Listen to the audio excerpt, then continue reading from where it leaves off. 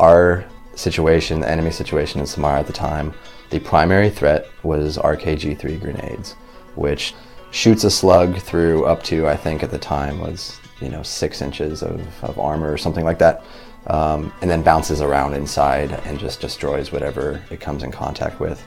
We used to say it travels at the speed of light with the heat of the sun.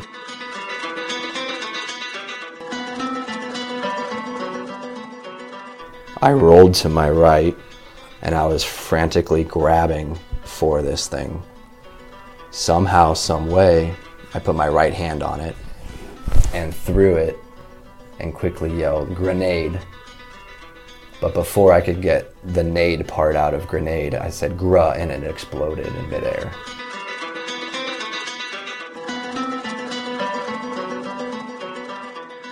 Hi, and welcome to The Spear, a podcast by the Modern War Institute at West Point.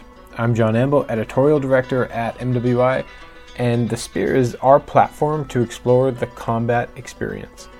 Each episode includes a single one-on-one interview with a guest who walks us through a particular event and their role in it. A battle, a firefight, a mission. It's a first-person account of combat. In this episode, MWI's Captain Jake Maraldi talks to Major Nick Eslinger. In October 2008, Major Eslinger was a platoon leader on his first deployment in Iraq.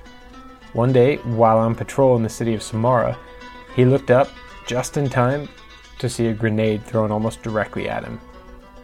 What he did next is pretty incredible, as is the whole story you're about to hear. Before we hear that story, a couple quick things. First, if you like this and other episodes of The Spear, please take just a second, head over to iTunes or wherever you get your podcasts, and give us a rating or leave a review. And second, as always, what you're about to hear are the views of the participants and don't represent the position of West Point, the Army, or the U.S. government. All right, here's Captain Jake Maraldi and Major Nick Eslinger.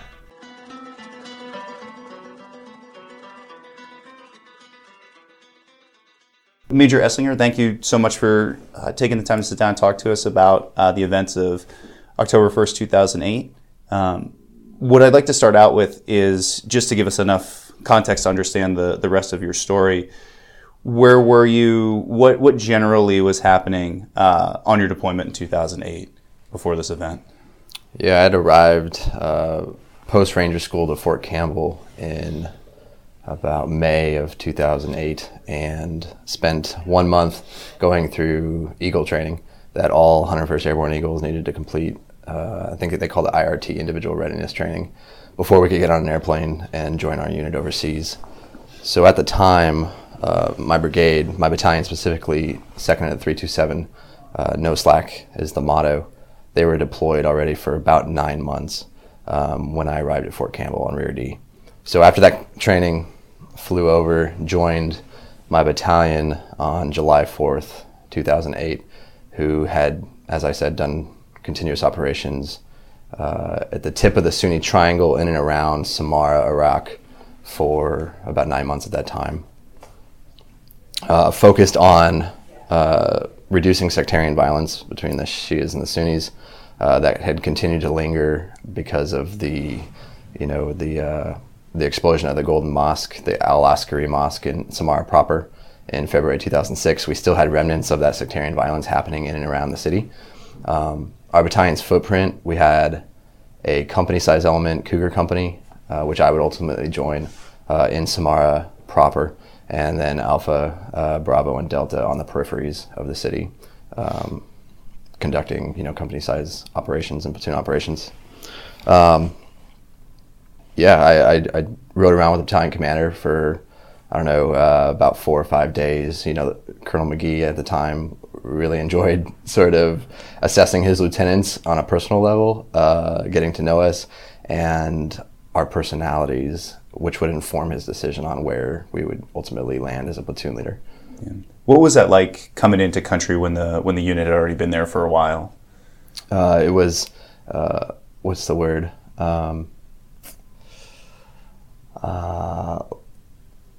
Not a lot of pressure, but it was, the word is escaping me right now, but I felt a lot of, it was like an uphill battle. I knew that the platoon leader had already been there for 9 months, had trained them for that deployment. I soon learned that he would become the company XO, so he would remain in the company, which creates its own dynamic amongst the new platoon leader and the former platoon leader, who is now sort of your intermediate raider, and still around the platoon all the time. So yeah, it put an additional level of stress on me as a platoon leader, wanting to prove myself. 9 months into a deployment, taking over a platoon who is combat hardened and experienced beyond anything that I was as a result of simply IBOLIC in Ranger School. Sure. Yeah. So when you did take up that platoon leader job, what was that like, trying to, for lack of a better term, kind of win those guys over, integrating yourself into a platoon that had been there for 9 months and had trained up with a different platoon leader? And what was that experience like?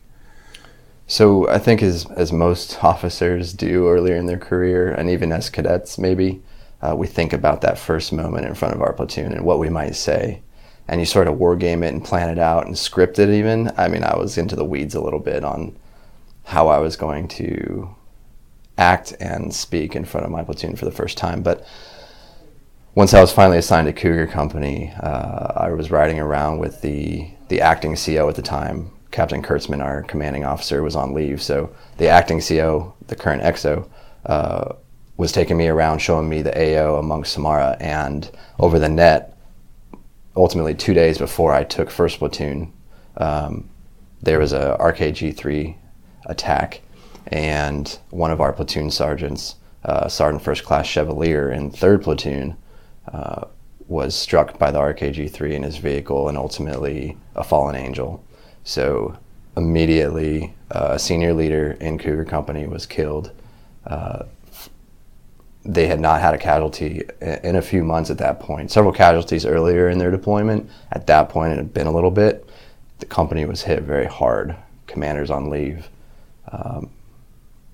It sent emotional ripples throughout the company, including my platoon that I was going to take over 48 hours later. So, point being, whatever I had scripted was no longer appropriate. So, in a moment of reflection, I thought to myself, this is not about what I want the platoon to hear from me. This is about what my platoon needs to hear from me. So I pulled in the squad leaders and the platoon sergeant. And I thought this might be a good step in building relationships with them, although putting myself at risk maybe by showing a little weakness, I guess.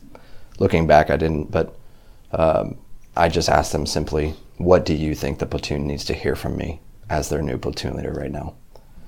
And so they sort of made some recommendations. I took all of them as a smart new platoon leader should, listening to his squad leaders for the first time. And that's what I said the first time in our small gym when I addressed our platoon for the first time. So when did you actually take over the platoon? Estimate, landed July 4th at Spiker, joined my colonel for a few days, rode around with the CO, so probably, a week later. Okay. Around July 11th, so kind of mid-July. Yep. So before the events of the 1st of October, you had a little bit of time with your platoon before the grenade attack that we're going to talk about in a little bit. How successful do you feel like you were in the intervening time, kind of integrating yourself into the platoon? Yeah, I was waiting for a moment to prove myself tactically and to be able to step up and do all those things that an infantry platoon leader is expected to do, but it just wasn't coming, which is a great, fantastic thing. Mm-hmm. Our situation, the enemy situation in Samara at the time, the primary threat was RKG-3 grenades, which, to shortly describe what this thing is a cylindrical device, about a foot and a half long. On the top end of that device is sort of a container. Imagine an oil filter size container with a pole that sticks out the bottom of it. At the tip of the container end is a little parachute that deploys once it is thrown from the handle towards the target to stabilize the device so that the point of impact where the projectile portion of the grenade impacts appropriately its target, shoots a slug through up to, I think at the time was 6 inches of armor or something like that, and then bounces around inside and just destroys whatever it comes in contact with. We used to say it travels at the speed of light with the heat of the sun, because this thing literally melted MRAPs at times once it would catch fire and so forth, and rounds cooking off. So that was the primary threat, both to our vehicles and to our personnel.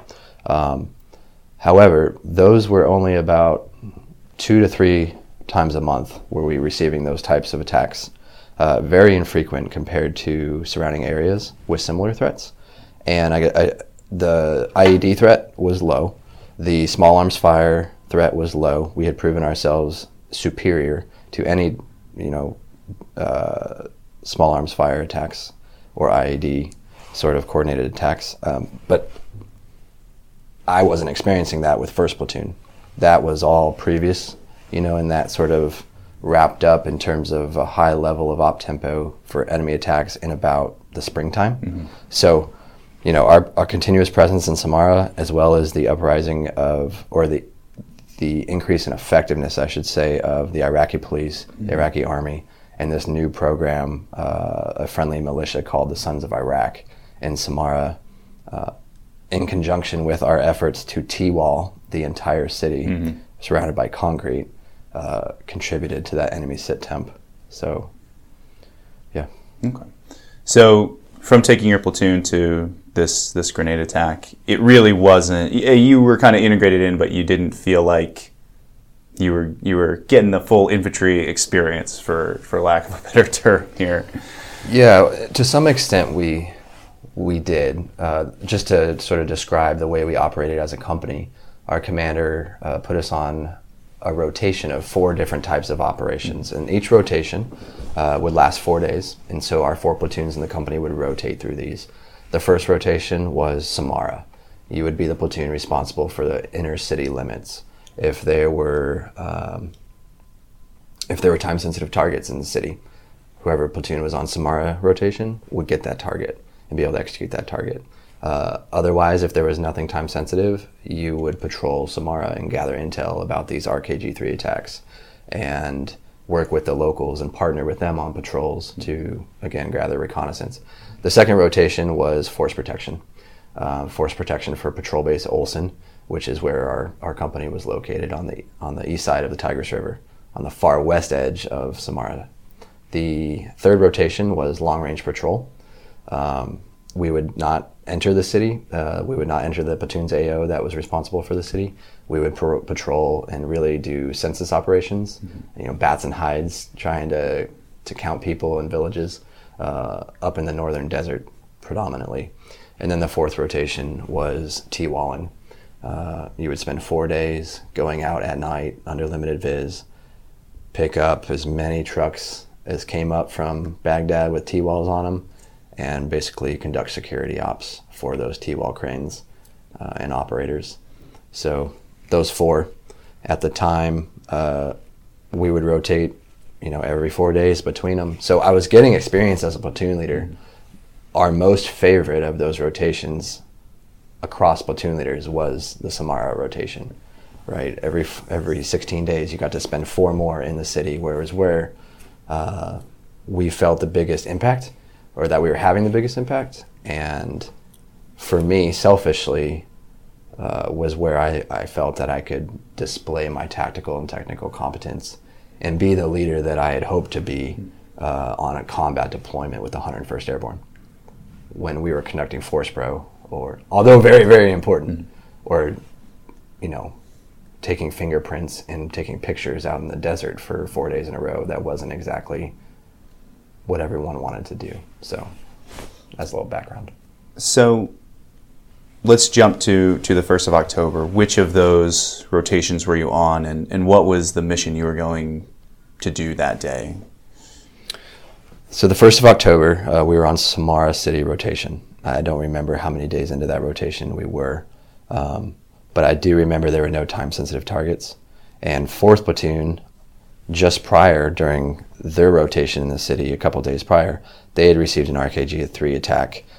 Thankfully, it went over the hood of their lead MRAP and did not, inflict any casualties or damage to our vehicles. So I remember the task and purpose essentially for that Samara rotation, that 4-day rotation, was really to go to those areas where the attack on 4th Platoon was and try and find out who was the thrower, who was the spotter, where were these things coming from, which was really a greater task and purpose to understand the supply routes and things like that of the RKG-3s. So on October 1st specifically, we were tasked to do a partner patrol, either daytime or nighttime, and ultimately do 2 patrols that day, one night. I could choose as a platoon leader which of the patrols I wanted to partner with the Iraqi police for. We went out that morning unpartnered. We were out for 4 to 6 hours. We spent time in the northern area of Samara, a neighborhood called Qadisiyah, just going essentially door to door, talking to people who were home. And typically we wouldn't find a lot of military-age males to speak with because it's daytime. They had jobs in the city, they were at school, whatever it was. But there were a few that we would run into and just sit with, have tea, and I would do my thing with my interpreter and try and get something that was quality in terms of intelligence to help us out. We came back to Patrol Base Olson that afternoon, rested, refit. By this point, this was like battle drills, right? We were on a rhythm. We knew we had 3 or 4 hours, me and the platoon sergeant, to get the next patrol brief ready. Our guys would go to the gym, prep the vehicles for the evening patrol, and stand by for the patrol debrief.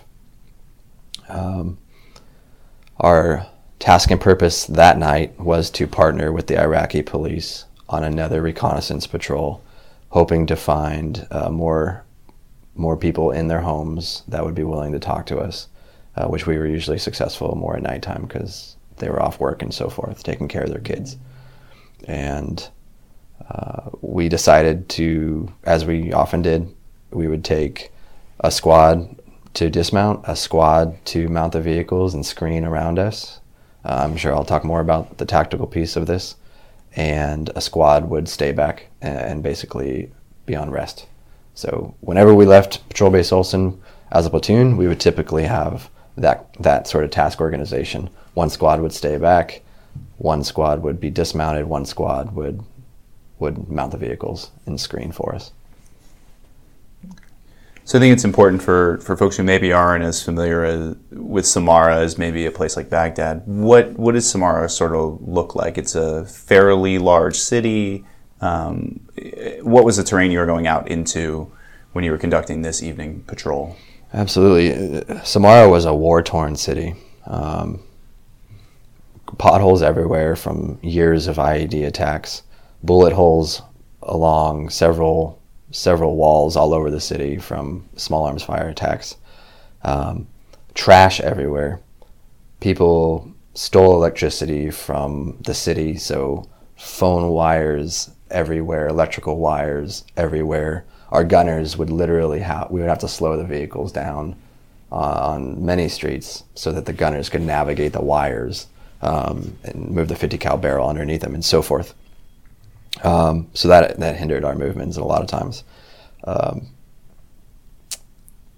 Although it was a very populated city, a lot of the buildings were no larger than 4 stories. The tallest structure there was the spiral minaret, a religious site for the Shia that was in the northwest sector.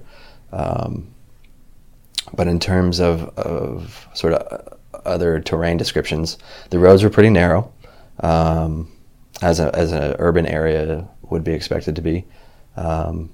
Most neighborhoods were dense with houses, but mostly 1 story with courtyards in the front of them, with a courtyard gate that shielded visual contact from inside the courtyard or into the home itself.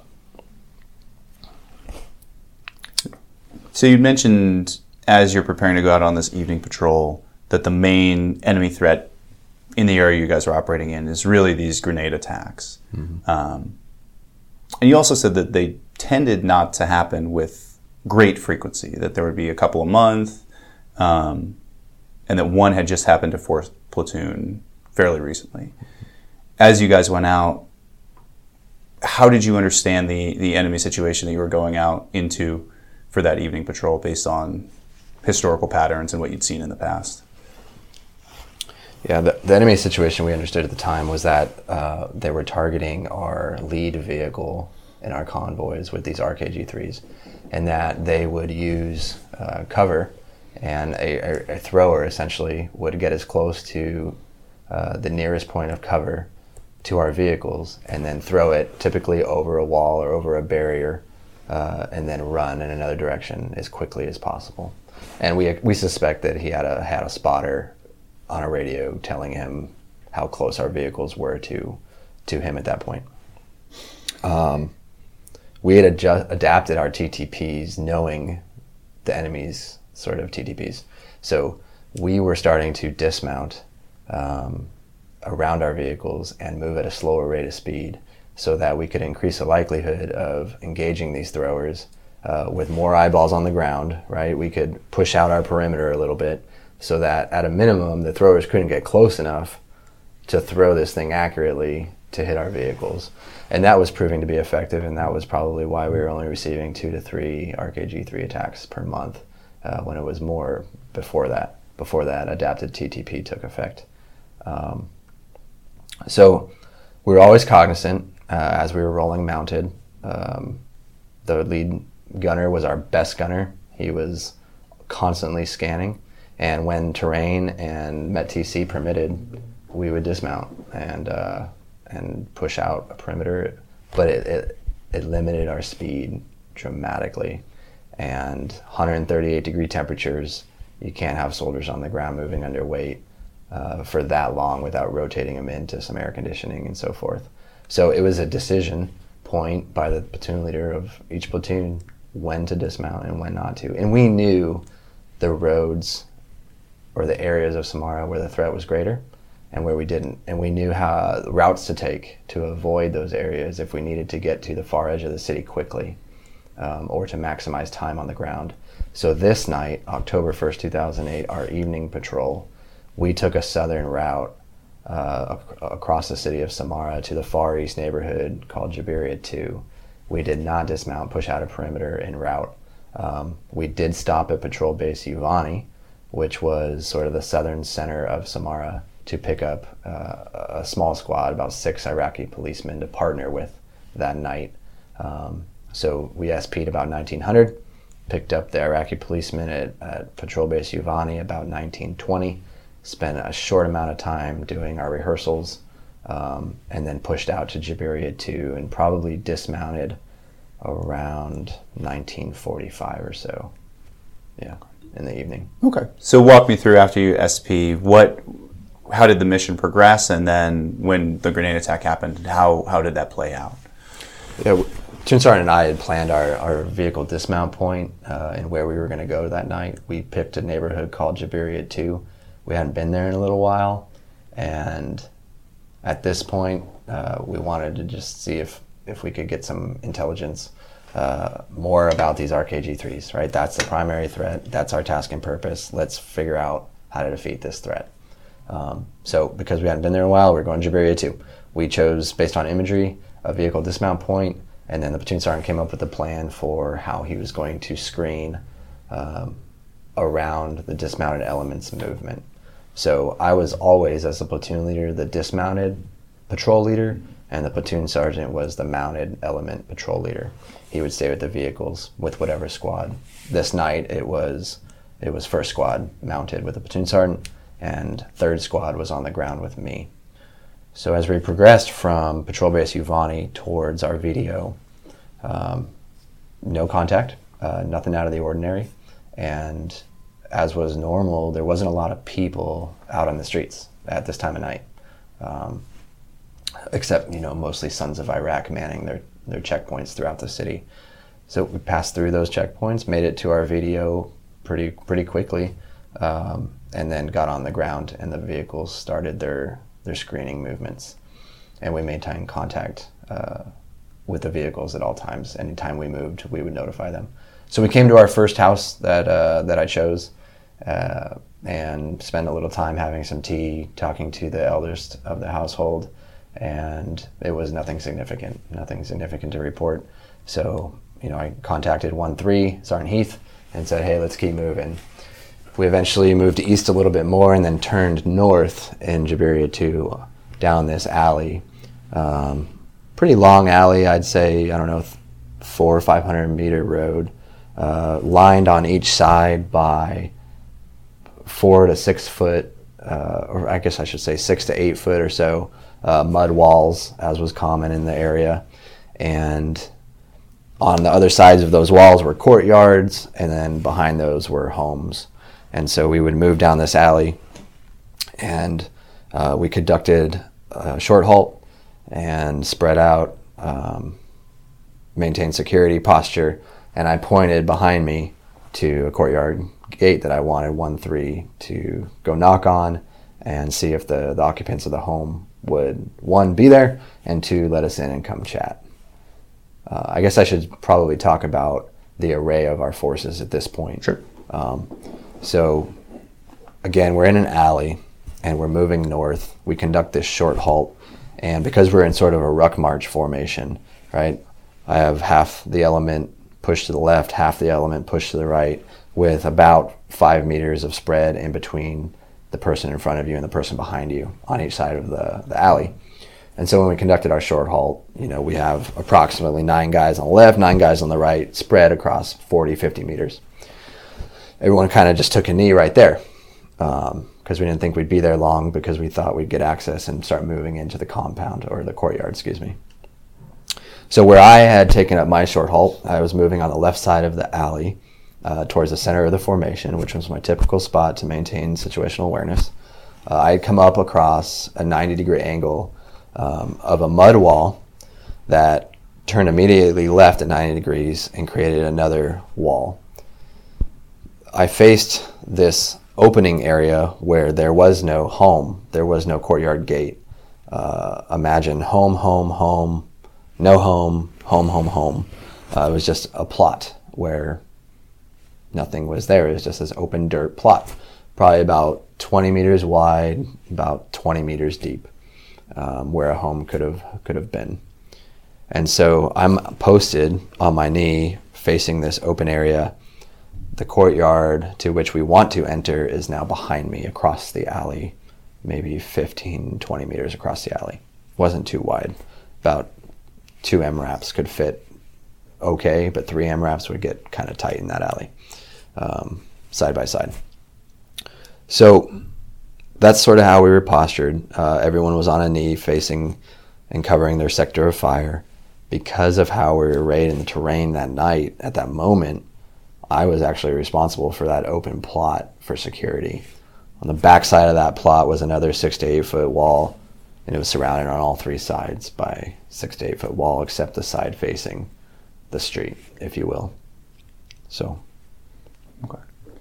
So you're pulling security into this sort of open courtyard area. You have your dismounted element along the street. Your vehicle element is back a little ways, I'm assuming. What happened at that point? So 1-3, he got up off his knee. He started moving toward the courtyard gate behind me. I kicked my interpreter over to 1-3 to help with the conversation of the homeowners, whether we could come in and chat with them. My RTO crept closer to me, and Sergeant Heath would always move with a buddy as well, so he had a rifleman, I believe it was Specialist Holton at the time, with him, and so they started knocking on the gate. And so I'm still on my knee facing my sector of fire, waiting for Sergeant Heath to come over the radio quickly and say, "We're good, sir, let's move in." That took a little while, and I sort of, as I was on my knee facing my sector of fire, I leaned my head down to my left shoulder where my microphone was, and I pressed the push to talk, and I said, 1316, what do we got? And as I released the push to talk and raised my eyes back into my sector of fire, I saw a hand come up over the far wall of the open plot and throw something. I immediately in my mind thought it was an RKG-3 grenade because that was the current threat. As I saw this projectile, at the same time, I pushed off and sort of stood up from a kneeling position. I pushed off with my left foot. And as I pushed off, I took sort of a quick step to my right, and then I just dove to my right. My hands were off my weapon as I was going through the air, and I landed on my right side as I hit the ground. And the projectile landed a few yards in front of me and rolled into my side chest on my right side as I was on the ground horizontally. As the projectile made contact with my IOTV, I rolled to my right, which essentially put me on top of the projectile, and I was frantically grabbing for this thing. Somehow, some way, I put my right hand on it, maneuvered to a sort of a sit-up, half sit-up crunch position, and threw it sort of like you know, not a full overhand throw, but to the side, and quickly yelled, "Grenade." But before I could get the nade part out of grenade, I said "gruh," and it exploded in midair. And, you know, the concussion took my breath away. My ears were ringing. There was dust everywhere. And everyone was just sort of frozen in time for a few seconds. I got my bearings right, and the first person to come to me was my medic, Doc Millen, and I'm trying to give instructions to Sergeant Heath to move half of his squad back down the alley, move south, cut back west, and come up behind the wall where the throw came from. But Doc wouldn't let me do that because Doc wanted to check me for blood, basically wounds. I kept telling Doc, get off of me, go check other people and report back. This all happened very quickly, and as you can imagine, my heart was trying to come out of my chest, but I was cognitively thinking to myself, or consciously thinking to myself, remain calm. Tell 1-3 what he needs to do. Think about where you need to be right now. Report to the vehicles what just happened. You know, maintain calm, cool, collected PL. Be that guy right now. This is important. And that's what was going through my head. So that's what I tried to do. Yeah.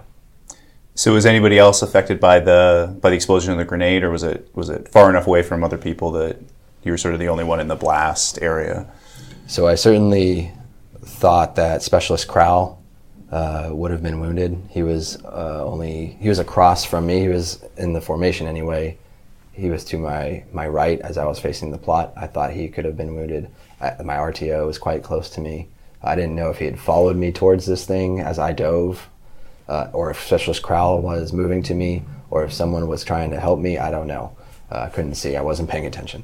But I certainly feared for casualties. So when Doc Millen came back to me maybe a minute later and said, "No blood, no wounds," I was incredibly surprised. I said, "Are you sure? Are you sure? You've touched everybody." He said, "Yes, sir. No blood, no wounds."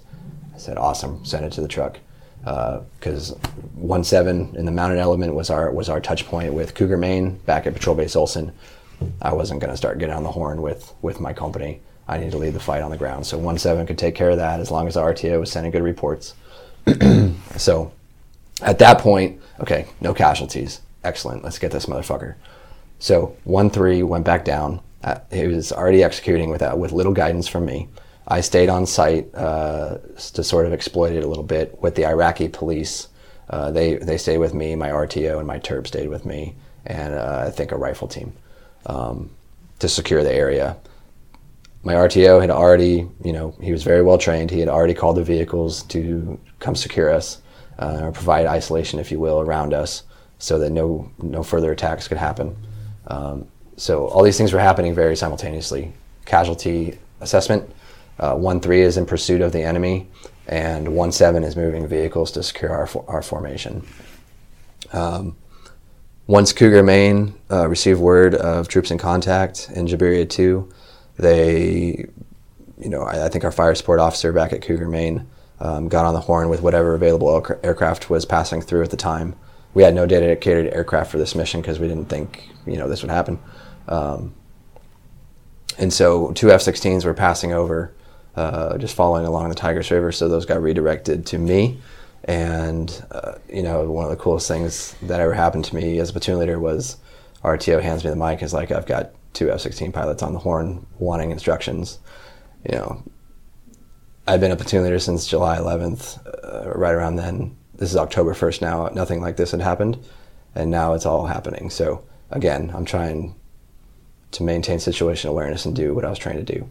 So I simply asked the F-16's pilots to do a show of force, fly low, and any enemy that was maybe watching our movements at that time to see if they could attack us again might be deterred by that. So that's what they did. They came screaming down. It felt like they were 30 feet above us, and they asked, is there anything else we could do? I said, no, I think that was fine. And we continued mission. So at that point, once 1-7 was on the ground, he dismounted. I went quickly with my rifle team and caught up with 1-3 to see what was happening in pursuit of the enemy. When I found them, they were on the other side of the courtyard wall. And I get there, and Sergeant Heath is like, give me a report. He's like, hey, sir, I've only got women here with small children, no men. You got to see this, though. And I was like, I got to see what? He's like, come here, sir, you got to see this. So behind that courtyard was the backyard to another home, right? This is a neighborhood, densely populated, kind of a cookie-cutter neighborhood, homes everywhere. So on the back side of this home was a blank mud wall, and the best way I can describe it is hieroglyphics of how these battles were going and these illustrations. Anyway, this illustration was of essentially what just happened, except they illustrated vehicles moving along a road, and there's a little fire boom thing illustrated there, and there's like, it was eerie. They had basically mapped out on a wall what they were going to do to the American patrol.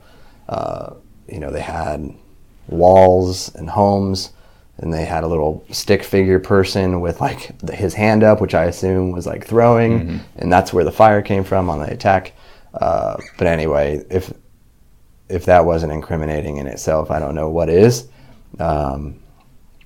So I knew that I needed to speak to people inside that home that the illustration was on. And so we moved inside, and I knew I would only find women and children. But before I really needed to make any deliberate decisions about who to start talking with, which you're always hesitant when there's not a male home because of any sort of second and third order effects that can cause. But a woman approached my interpreter, Alex, and wanted to talk to me. And so that was a signal that I should probably talk to this woman. So we went into a private room, but she brought a buddy with her. I did not want her to be in there by herself. So she brought, I think, I don't know, maybe her sister or her daughter or something. But, just to make a long story short, she told us that her son was the person who threw the grenade at us. And through some more tactical questioning of her, we discovered that her son was about 17 years old, and he actually worked for the Sons of Iraq, friendly militia that was providing security or augmenting our security in Samara. So all this has played out from the grenade exploding to 1-3 maneuvering to try and isolate the attacker, to the trucks coming forward, to your medic doing what he's supposed to do. How do you explain sort of the automatic reaction of those guys when you, as the platoon leader, the one who is supposed to be orchestrating all that, are at least momentarily kind of out of the fight? How do you explain that occurring? Yeah, I think, it might sound cliche, but for that platoon, those experienced members of the platoon, their training kicked in and their experience from previously in the deployment. It's almost like a light switch just went off for them as soon as they felt threatened and heard the explosion, that, relentless pursuit of the enemy and casualties are now the primary importance. Our task and purpose of gathering reconnaissance is over. We need to harden ourselves and get ready for a fight and pursue the enemy. And that's exactly what 1-3 did. As I said, with little guidance from me, I basically gave him a direction to move, and he started moving. He probably read my mind about what I was going to tell him to do anyway. So he started moving, which is what you want. You want a fired up squad leader with experience who is going to execute until you tell him not to. And that's what he did that night. So for you personally, what did this experience tell you about either yourself or about your role as the platoon leader and what your purpose was in being there? Yeah, I don't know that it informed or altered my purpose as the platoon leader.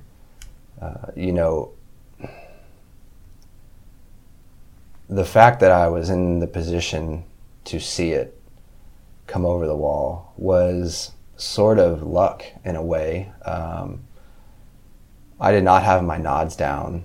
As our SOP went in 1st Platoon, it was the individual soldier's decision whether to operate under nods during limited visibility or have them up on top of their helmet. It was their call. There was enough ambient light in and around the city to which actually having your nods down would hinder your vision more than it would help it. So looking back, having my nods up probably saved my life and those that could have been killed or wounded by the grenade. Had I said more than 4 or 5 words on my microphone and not looked up in time to see the hand come over, we would have been caught by surprise. We would not have seen it, heard it. We would have been notified by the blast, and who knows how that would have went. Thankfully, we don't have to experience that. I didn't feel sort of any different after the attack in terms of my role as the platoon leader or credibility even. To myself, I felt like, okay, you sort of proved yourself a little bit. You handled the post-attack situation pretty well, I thought, doing a self-assessment. And, as you might imagine, my credibility with the company and my platoon increased a little bit, doing the actions that I did. But really it was a circumstance of being in the right place at the right time. And folks often ask me, my commander asked me that night, Nick, why didn't you just move to your left and yell grenade to notify the folks in your formation that you had saw this thing and remove yourself from the harm? I often respond. I didn't respond this way with my commander that night, but as I reflected on this over 9 years now, imagine driving in a car with your spouse or your girlfriend, and you're sort of driving along, and you're looking at the radio, changing the dials, and you look up and it's a red light, and you quickly, instinctively slam on the brakes, and oftentimes your right hand will shoot out and try and protect the passenger from hitting their head on the dashboard or flying forward in their seat. There's no real explanation for why we do that, except that it's a reflex, right? You instinctively reflex your arm to protect the person in your passenger seat. And that night, when I saw that thing come over the wall, in my mind, there was no moment for pause and thinking of, do I go left, do I go right, do I yell? It was a reflex to stand up, dive to my right, and try and get this thing away from my people. So that's why I didn't go left. Yes, I could have died on that grenade, but that is not what happened, and that is something I don't ever really think about. So. All right. Well, we have to wind up here because we kind of hit the amount of time we have. I appreciate you taking the time to talk to us and being honest with your experience, and hopefully it'll be of some value to folks out there. I appreciate the opportunity. Thank you.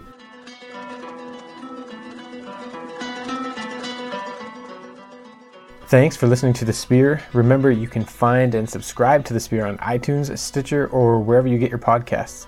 You can also connect with MWI on Twitter, Facebook, and LinkedIn, and check out the great new articles, podcast episodes, and more that we publish every day on the MWI website. Thanks again for listening.